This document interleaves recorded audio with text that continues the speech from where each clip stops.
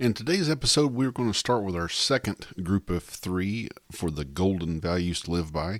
This is going to be dealing with how we interact and react to others, and it's going to be the topic of patience. So it is going to be good.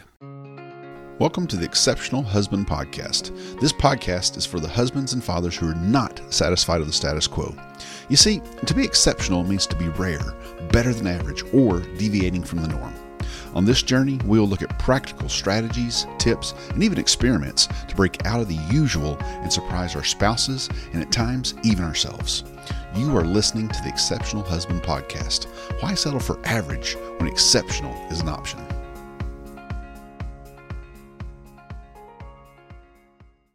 Hello, everyone, and thank you so much for tuning in to the Exceptional Husband Podcast. My name is Joe Sellers. I'm your host, and we have been in the middle of another series that we started a while back, and this is talking about the golden values to live by. Once again, values are kind of the filter that we filter our decisions through, our life through. It's how we live our life.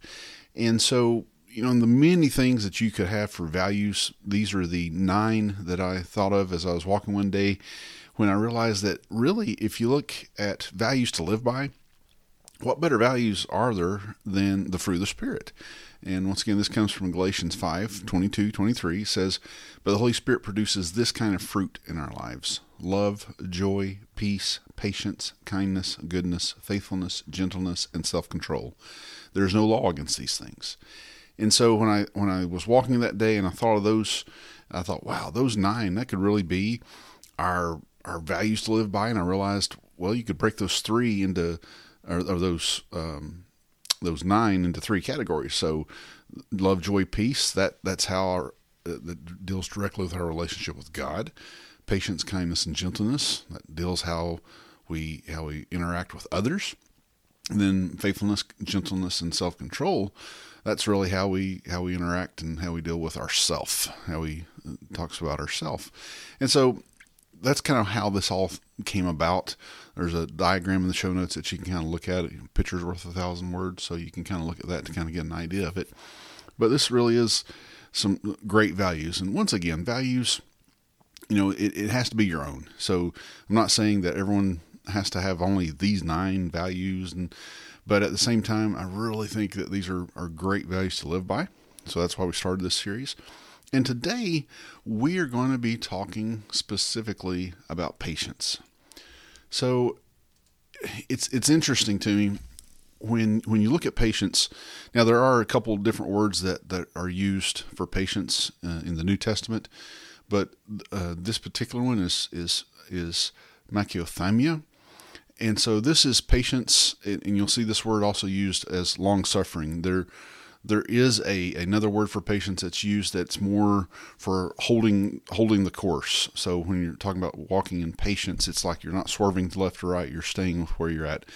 But this particular word that's used here in the fruit of the Spirit in Galatians 5:22, it is talking more in terms of long suffering. So it really is how we interact with others, being patient with others. So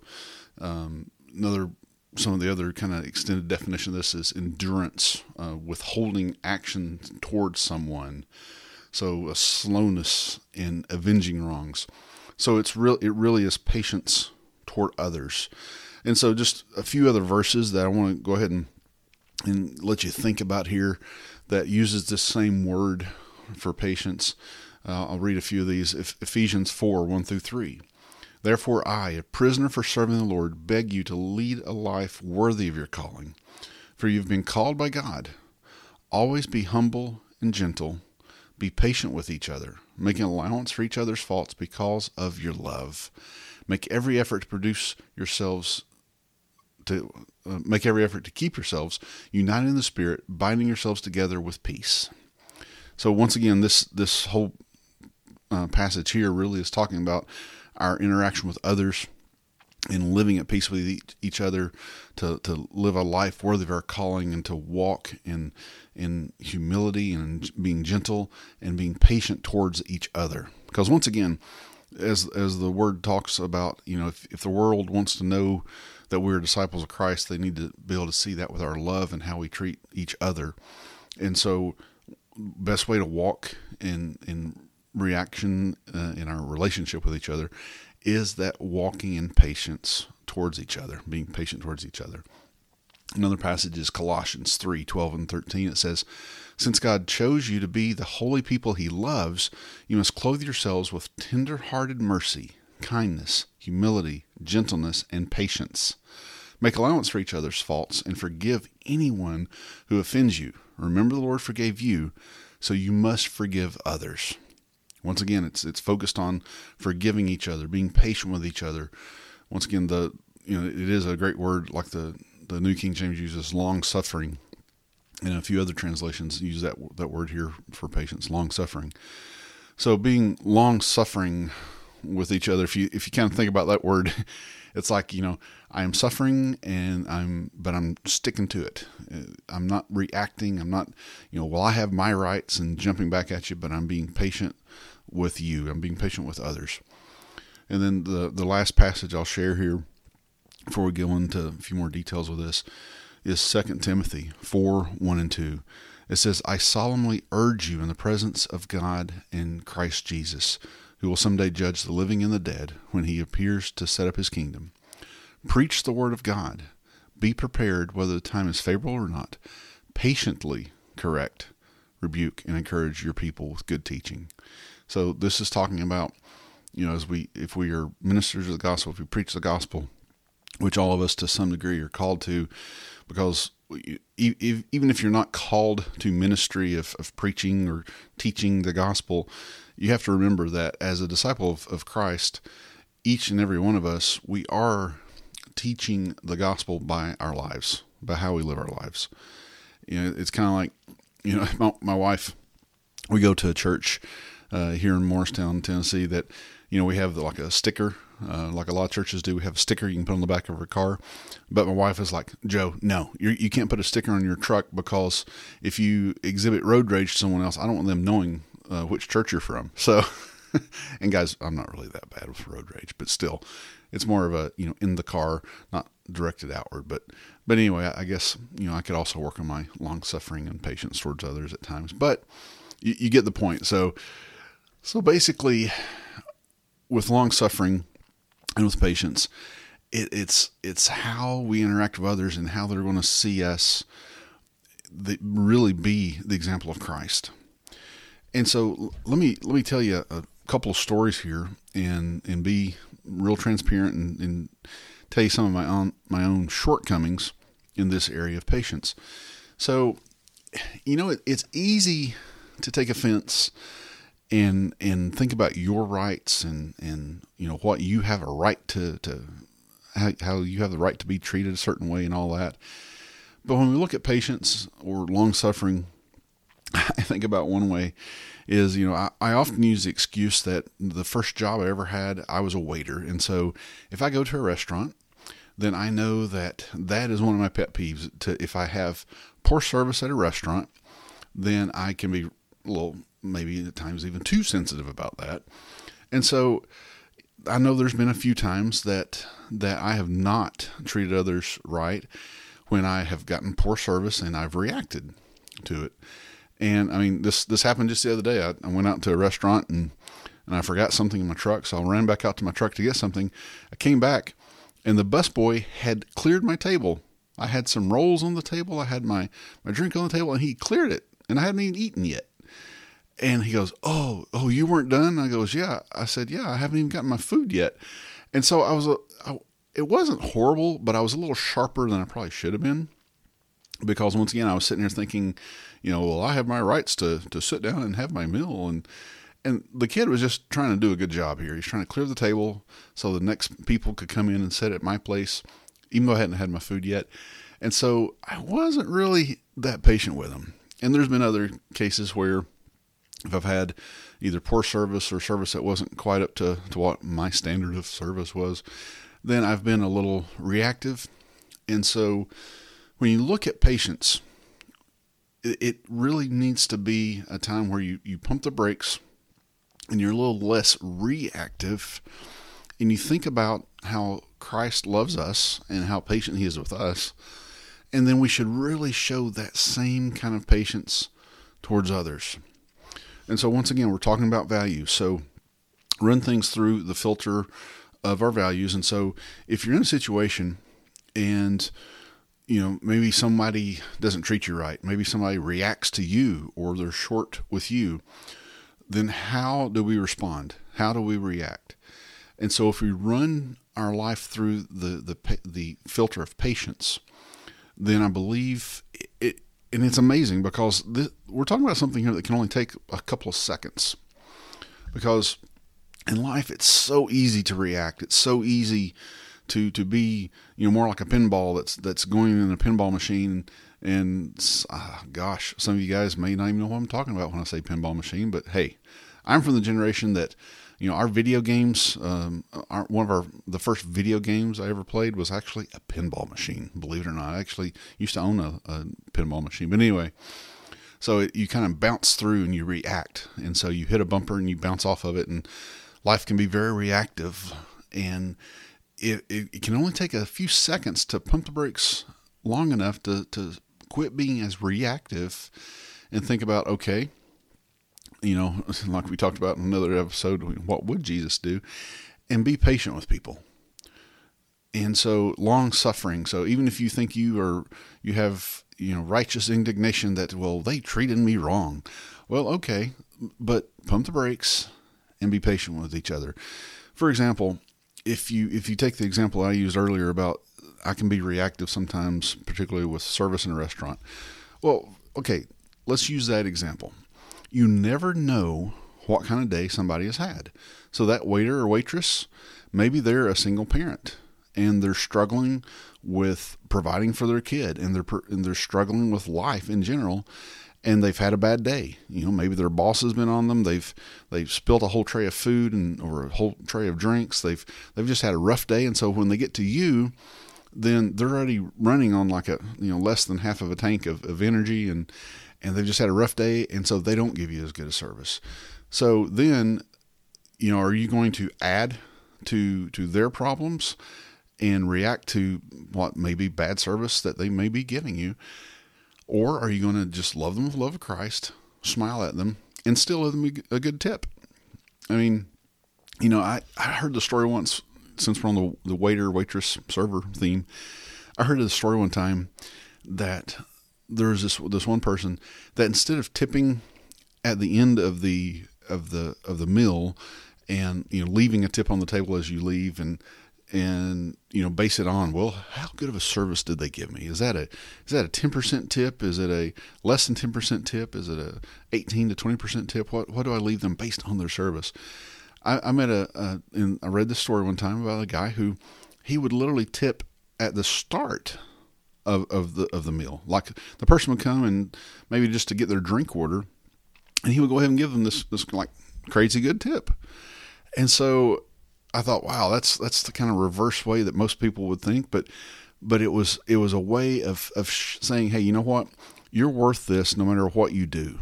And I thought, well, that is really showing the love of Christ to others in that situation. And so once again, when you're talking about the service that we're talking about, the waiter or waitress, what would it be like if we were just to take some patience and long suffering and treat them with kindness?